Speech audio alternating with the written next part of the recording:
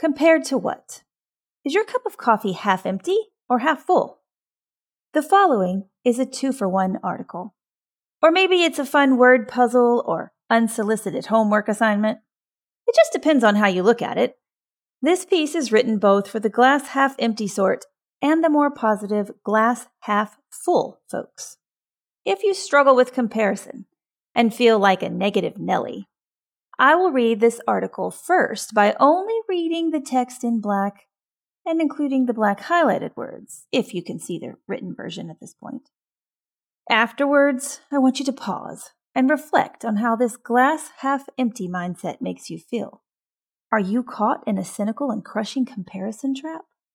And then we'll go back and we'll read it with a more confident and graceful outlook. But first, the half empty version. Next door, the grass is greener, the coffee is bolder, and it's possible that even their golden retriever is reading on a higher grade level than your kids. You can't help feeling a bit insecure.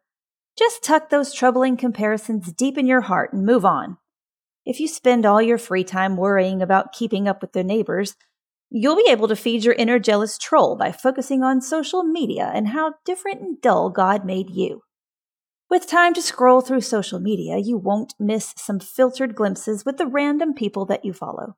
You definitely want a front row seat to view each one living their best lives curated for perfection. As an envious social media spectator of others' lives, you'll likely want to begrudge, belittle, or fret over your family's obvious shortcomings with others, as well as over dinner each night. Your untroubled and dozing spouse must be briefed with an evening review of how your kids lag behind most others in their life skills and academics.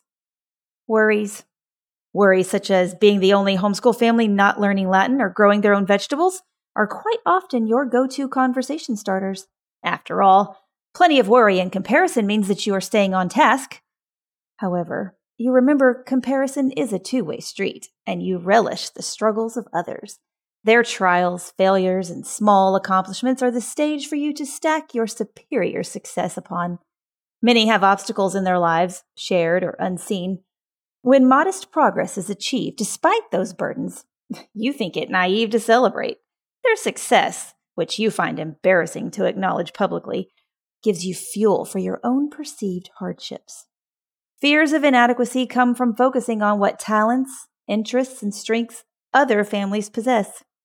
Whether through paralyzing or sneering recognition of others' gifts, we should avoid opportunities to be overshadowed by them.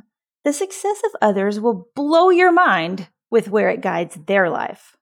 Be discouraged by your unequally fated journey. Your road is escapable, and comparison and effort to get your footing on the road of others is the only way to feel worthy of an entirely different path and destination. The fear of inadequacy compared to others will reveal the sad truth along the way.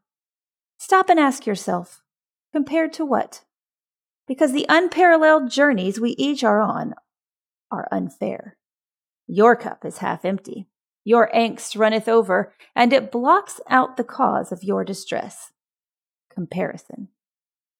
Now, let's go back and reread the piece again, but from the glass half full perspective, reading the same original text and the different highlighted words. And though the mood changes faster than some moms change math curriculum, it reflects the same homeschool family as the first read-through. Only this time it oozes warmth, hope, and appreciation instead of the sadness of a cup of coffee gone cold during a frustrating math lesson. Next door, the grass is covering up dirt too. The coffee is overpriced, and it's possible that even their golden retriever is spoiled rotten. You can't help feeling a bit tickled at your differences. Just tuck those ridiculous comparisons in the trash and move on. If you don't waste all your family time worrying and keeping up with the neighbors, you'll be able to feed your family bonds by focusing on your special gifts and how unique God made you. With time to interact with your kids and discuss values and beliefs, you won't miss some memorable and inspiring experiences with the ones you love. You definitely want a front row seat to view each one living their best lives unfiltered. As an inspired participant in others' lives, you'll likely want to share your family's own daily highlights with others, as well as over dinner each night. Your equally invested but exhausted spouse will enjoy an evening review of how your kids are improving in their life skills and academics. Worries, such as being the only homeschool family not learning Latin or growing their own vegetables, are never your go-to conversation starters. After all, appreciating individual growth and success means that you are staying on task. However, you remember comparison is a two-way street, and you respect the struggles of others. Their trials, failures, and small accomplishments are the stage for you to teach humility, encouragement, and support. Many have obstacles in their lives, shared or unseen.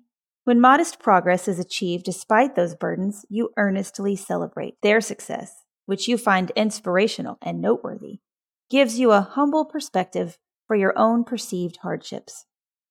Hope and accomplishment come from focusing on what talents, interests, and strengths our children have been given.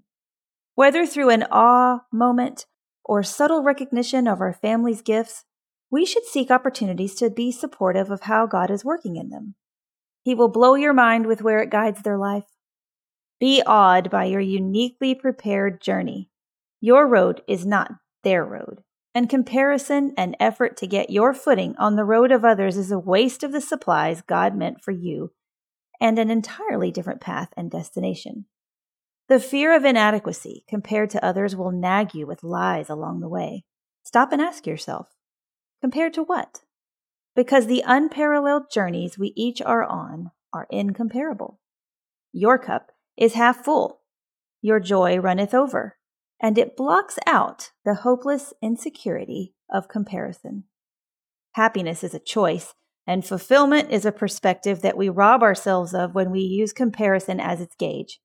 I pray this piece has helped you see with new eyes your family's worth and potential, that you see it just as God sees and has planned for you, and that you enjoy the challenge of reading this with a fresh, hot, at least half full cup of coffee.